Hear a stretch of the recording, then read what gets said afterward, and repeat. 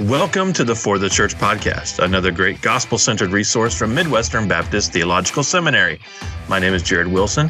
I'm an assistant professor of pastoral ministry and an author in residence at Midwestern Seminary, and I'm very excited to share with you today the great work of a good friend. Following Jesus is like running a race, but it's a marathon, not a sprint.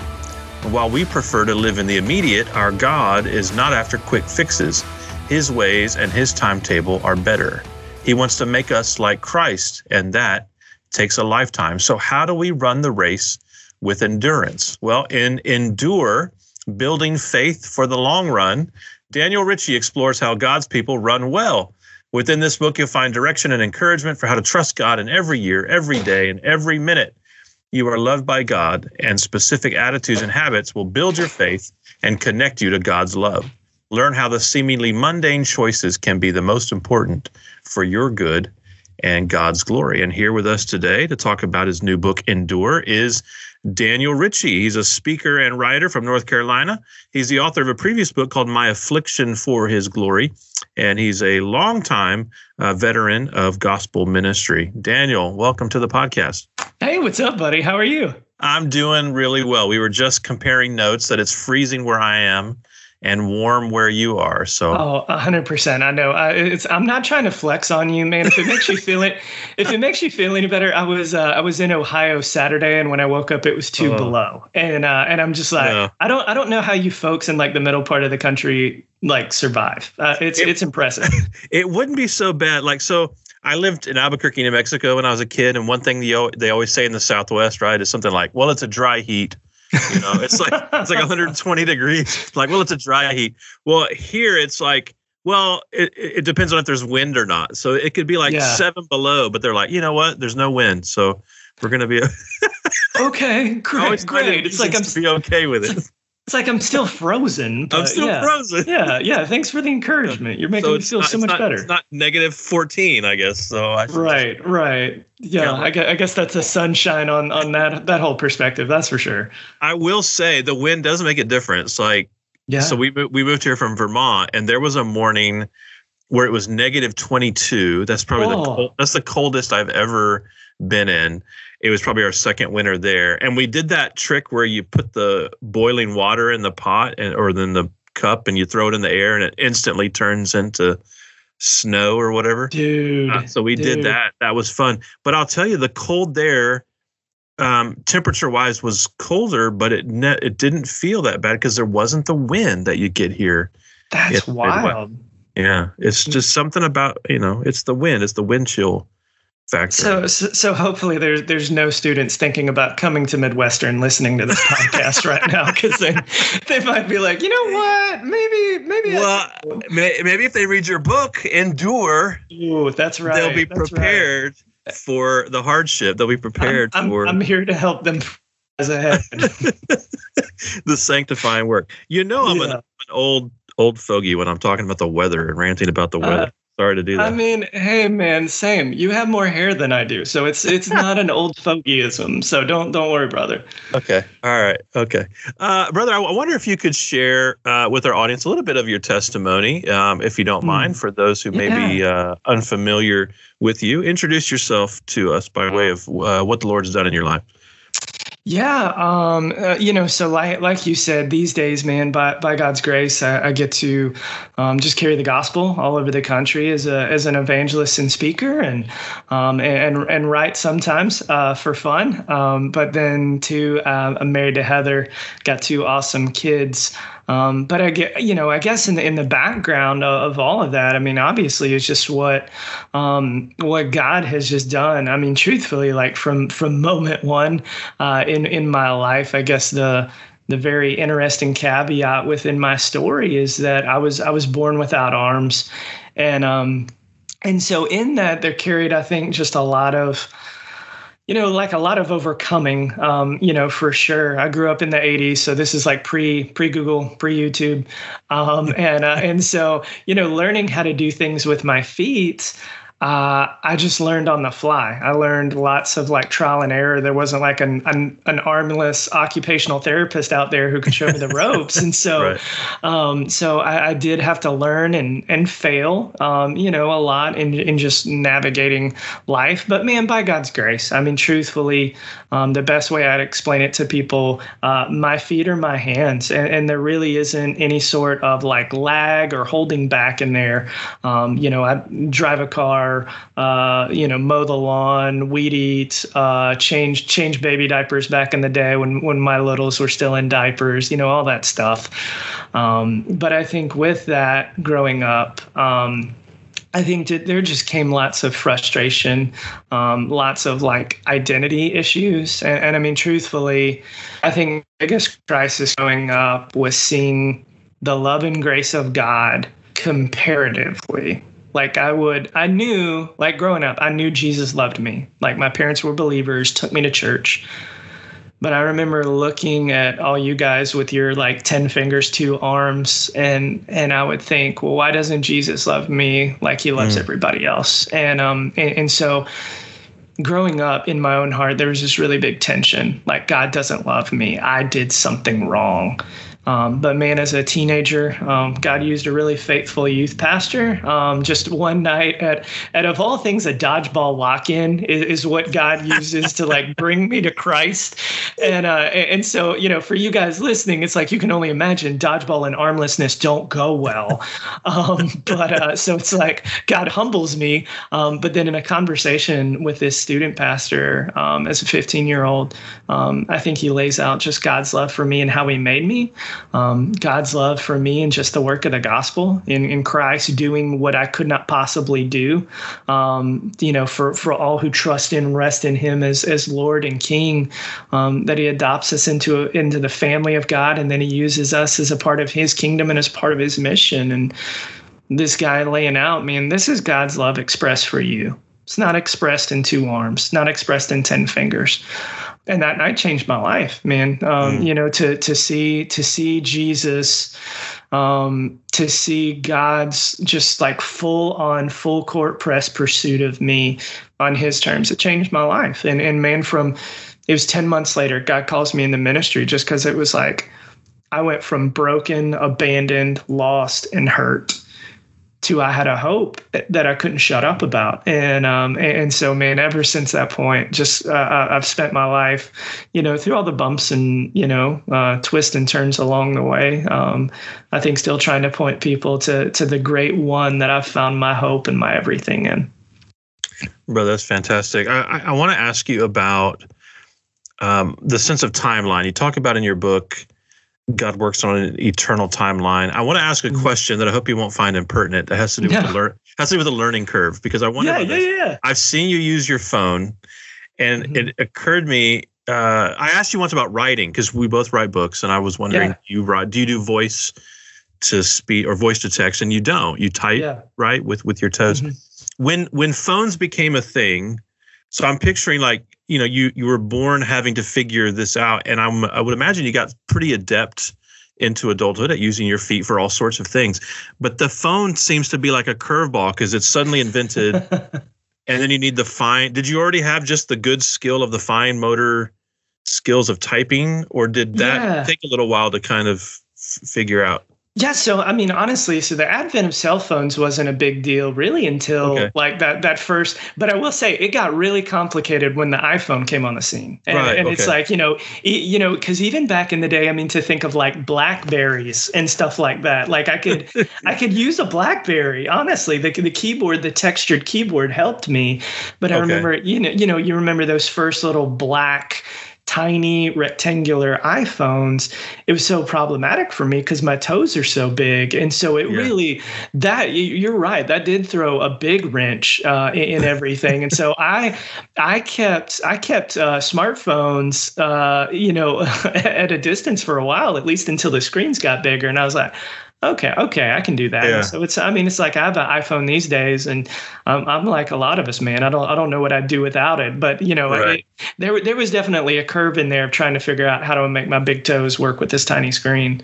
Right. Well, what I'm imagining is what has become part of your character from a young age is, I think what has come out in the premise of the book, which is certainly endurance, but the ability to kind of not give up, to persist, to you talk about, just having to persevere through failure, like it's trial and error. Right. I got to practice to get good at this. I've got to become more adept because this is just how I have to adjust. And so it becomes part of your character of, I'm not going to give up the first time or second time or third time I mess up. I'm going to have to keep at it. Why is that so? Maybe it's a two-part question. Why is that so difficult today? I'm wondering if you think people are softer today than they used to be. Maybe we're not, but I don't know. And then maybe this is part of me feeling, being an old person, is like I think people are wimpier than they used to be. But why is that kind of stick-to-itiveness part of the discipleship process as well? Why is God interested in that? Yeah. So I think first, I don't necessarily think we're softer, quote unquote, right. but I do think we're groomed for the immediate. It's like, because more impatient, maybe. Yeah. It's like, to think because of our phones, there's no lag in our connection to work, with our emails that follow us, with people's constant ability to reach us at the blink of an eye. If we want an answer, we can ask the smart speaker in our kitchen, to solve whatever random, right. thought we've got rolling around in our brain. If we don't feel like cooking, we tap on our phone and food shows up on our doorstep in 30 minutes from DoorDash. It's just like, in every way, our culture has groomed us to, well, if I want it, I get it now, and so I think that's sort of like microwave mentality. I think it short circuits a lot of the things, just in terms of God's timeline in our life. Much to your point, it's like God does not work 100% of the time in a swift fashion. It's like to think of, how God has molded me and shaped me in the 21 years that I've known him as my Savior and King. To see the slow progressive difference. It's not like I can look at, me in year one as a believer, year two, and see like these discernible like leaps forward. But I think it's like you take year 1 to year 10 and you can see God's slow work. And so I think for us as believers, like endurance is incredibly important because, to even look at like guys in scripture, to think like Paul, we just think Paul encounters Jesus on the road to Damascus and immediately he's turning the world upside down. But it's like we forget the few years where Paul goes back home, Barnabas tracks him down, Barnabas loves on him, brings him into his ministry, and slowly but surely, like by God's grace and God using some godly people around Paul, he became the guy we know. And so I think it's to know that there's failure a part of our life, there's trial a part of our life, there's just slowness that's both a part of our life and a tool that God uses, and it's not necessarily a bad thing. And so I think we have to push back against that cultural tug that says we have to have everything right now. Yeah. In Romans 15, Paul talks about how the endurance of the scriptures gives us hope or contributes to our hope. And you talk about Bible study in your book. One thing I find really refreshing is when you pick up a book that aims to help us with the contemporary challenges of life, or just the challenges of life that are ever cycling, ever new, and yet there's not a silver bullet. You're presenting the classic disciplines. I think you've contextualized them in a fresh way, and you're articulating it in a fresh way. But you're not saying here's a new technique or a self-help deal. You've got prayer and you've got Bible study. How does the practice of Bible study, how does the substance of Bible study, how does that factor into the Christian's endurance? Yeah, I think it's, all through the book, I just use this picture of like running the race of faith that Paul talks about, that it's like we're running for the long haul. We're not in it for a sprint. We're not, boxers who just box at the air. Like we box with purpose. We run to win. And so I think to even get there, like if, we're thinking of some of the New Year's resolutions that we've already blown at this point by the time this podcast airs, it's like we all want to try to start the year off by like eating better. We want the right fuel. And so same for us in our walk with Christ. I mean, it's like in so many ways, this is the milk, maybe for those of us that are trying to grow in Christ, those of us who are infants in Christ. But I think just as much like it's the meat. Like this is the protein that I think helps grow those spiritual muscles that allows us to run well. And so it's like this, we feed ourselves through the word. We get to know the one that we're aiming our lives at, by digging into the word. We get encourages and promise and strength and so many other things, I think, all by God's word. And so I think it's to realize, man, this is our primary feast and food and fuel. And to see it as that, it's a beautiful, beautiful letter from Genesis to Revelation that God lays out for us, I think, so that we can run well and love him more. Daniel, talk to me a little bit about, I don't know what you call it, mental toughness. Maybe there's something that I, with ministry students and others that I try to explain kind of from the world of athletics, right? I remember reading about Trent Dilfer talking about the difference between a good quarterback in the NFL and an elite quarterback, and he has these list of qualities that he thinks is kind of next level. And one of them isn't something that is only reserved for the world of athletics, but it's a kind of mental toughness, the ability to bounce back from adversity. Right, you've just had a huge setback, and you're ready to get back out on the field. You're ready to to go back out there. How important or how does that play out in the Christian life, and especially as it relates to endure, the ability to go on to endure that kind of mental toughness? How do you develop that? Where does it come from? It's not just about kind of, for Christians, we understand it's not about just like pulling yourself up by your bootstraps or kind of summoning up the will from within.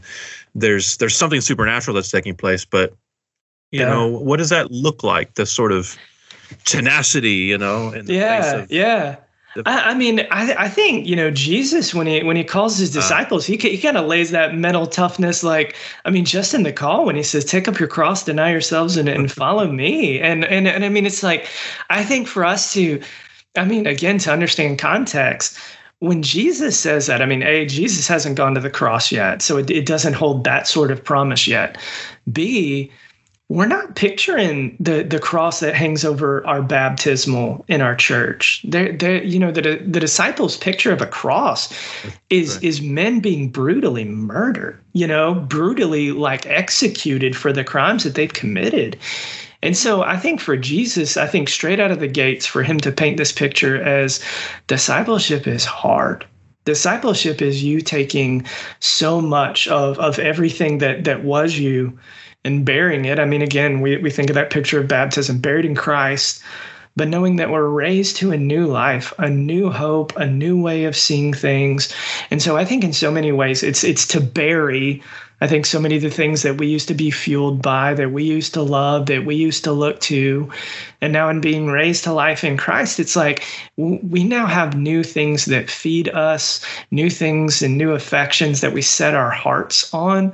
I think that's why it's so incredibly important. Paul says, was it Colossians 3? Set your mind on the things above and not on the things of the earth. Because it's like for us, most of the things on this earth are going to discourage us more often than not.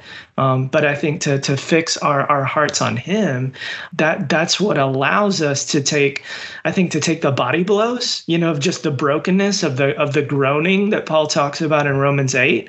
I think to absorb that and to lament too. So hear me out. Even with this toughness, I'm not saying just stuff it and move on. I mentioned in the book, a buddy of mine who's at the Village, Mason King, he just told me one time that I think we as the American church have lost the ability to lament.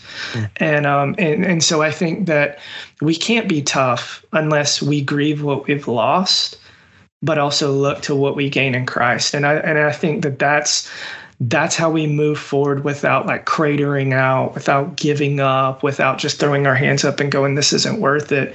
I think when we can see all that is lost in the world, like Paul talks about in Philippians 3, but then also see the surpassing greatness that we have in him. That's how we can be tough. That's how we can move forward. And I think, quote unquote, grind, through whatever we have to face.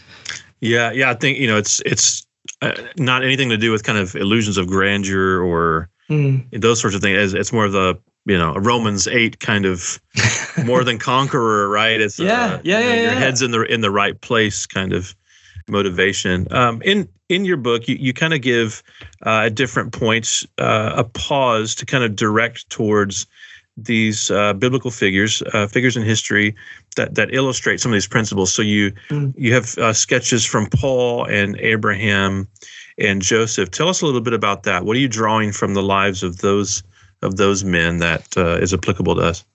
Yeah, so I just wanted to give us a little bit of encouragement. It's like the book is really, really practical, and I just didn't want people to feel like, man, I don't know if I can live this out. But I think too, in each circumstance, I think to take these pictures of what God does through these men and how he brings them through their different, just their different circumstances and sufferings and hurts. And so I think it's like Paul, overarching, Paul has a lot of hurt. Paul has a lot of trial, a lot of brokenness.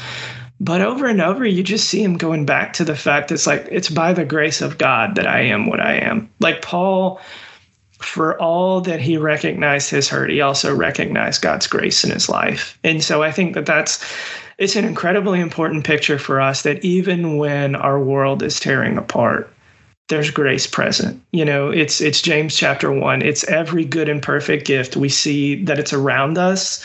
It's given to us by God. And so I think to recognize that, to celebrate that, even in small ways, that keeps us fueled forward. And, it's like, I think especially in Abraham's case, you get the stereotypical picture of like, here's a dude who went to war. Here's a guy who trusted God over the long haul. Like he had to wait a really long time for the promised son that he said he was going to have. And so, especially with Abraham, I think we see just there's so many lessons I think we can glean on how do I keep going when I keep praying for this one answer to prayer and it's not coming. Like I'm not getting yes, no, or wait. I'm just getting nothing, and right. And so I think to draw encouragement from Abraham and Joseph, it's just like, I think Joseph has both the waiting, over and over. It's like from being sold into slavery to when he actually becomes in so many ways a deliverer for the people of Israel. How long he had to wait from slavery to being in the palace, but also how many times he gets wounded in between that point and the palace. And so again, I think so many lessons of waiting and suffering, all to the glory of God and all as a part of the purposes of God. And so I really try to use those figures as for us to understand we're not alone. Like this isn't just an us thing, but this is God has worked, through people who have suffered, and there's hope for us now and on the back end. One of the motivations that you hold out in the book is really kind of holding up as an aspiration or as a goal what we're being formed into, what we're being made for. You have chapters on the blessings of community and of bearing witness and how enduring actually is part of our being shaped for those tasks or for those missions. But one of my favorite chapters, and a surprising one in some respects, is a chapter on kinship. Chapter 7, you've titled "Made for Kinship." Tell us a little bit about that. What's the importance of what you're calling kinship there, and how are we made for that?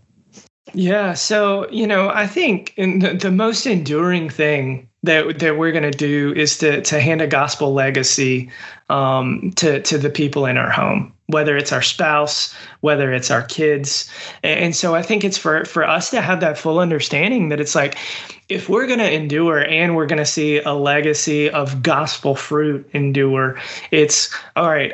Yeah, sure. I'm going to go out into my church and just kill it and be an encourager and make disciples and go on mission and do all of these great things. But what happens when I walk back in my own door? And I know it's like, especially for what I do, like I travel and speak a lot. And so, I'll be gone for 4 days. I'll speak. I'll, encounter all sorts of people. And I'm an introvert. And so it's like 4 days like that it just wipes me out. Exhausting. Yeah, it's rough.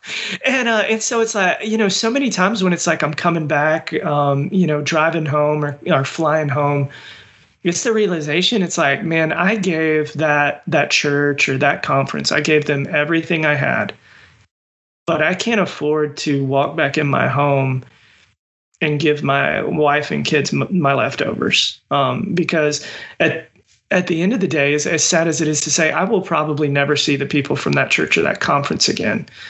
I will see my kids, Lord willing, just about every day or at least every year for the rest of my life. And so I think it's to realize how incredibly important it is for me now to lead my kids well in how I talk to them, to serve my wife well and just how I treat her and speak towards her, to realize that it's like, for those of us that are parents, we're the primary disciple makers of our children. And not our student pastor, not our church, not our kids' small groups leader. Like it is chiefly us, and they play a small role.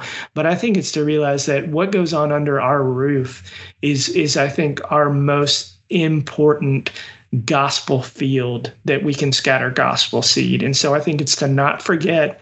We can be so busy going that we're not busy abiding with our people that God has stewarded us with. And so I think to steward those relationships incredibly well is, I think, one of the most God-honoring ways that we can endure. Yeah, I love, when you pair that chapter with the chapter on community and church, right?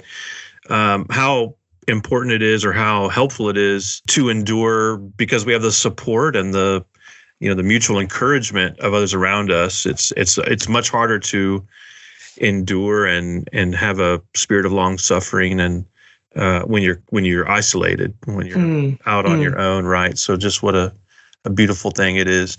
I really appreciate the encouragement of the book. I think it can be really helpful for folks. I think it'll be maybe a means of equipping. I was happy to endorse the book. I've actually read this. Most people I interview about their books, it's not a book I've read. I'm sort of I'm putting off a press kit or previous. Hey man, I've actually read the book, so I'm commending it to our audience, authentically. Yeah, man, and I appreciate that because it's like I know you keep a lot of plates spinning, so I appreciated your kind endorsement, bro. You even made the back cover, man. I know. I'm looking at it right now. One of the ways to make sure that, or not make sure, but to increase the chances that I'll be able to read a book for endorsement is for it to be fairly short. So it's not a very long book. But when someone says, "Hey, look, it's not a very long," I'm like, I can probably fit that in, and I was happy to commend it with a blurb about equipping, people being equipped. I think this book would be really helpful for that. Brother, I really appreciate your time. Thanks for coming on the For the Church podcast. No doubt, man. Always good to talk to you. And dear listener, if you enjoy the podcast, please share us with your friends. Give us a good review on Apple Podcasts or Spotify or wherever you listen to your favorite podcasts. And until next time, may Jesus be big in your church. You've been listening to the For the Church podcast, hosted by Jared Wilson, found online at ftc.co. This resource is brought to you by Midwestern Baptist Theological Seminary in Kansas City, Missouri, where we train leaders for the church.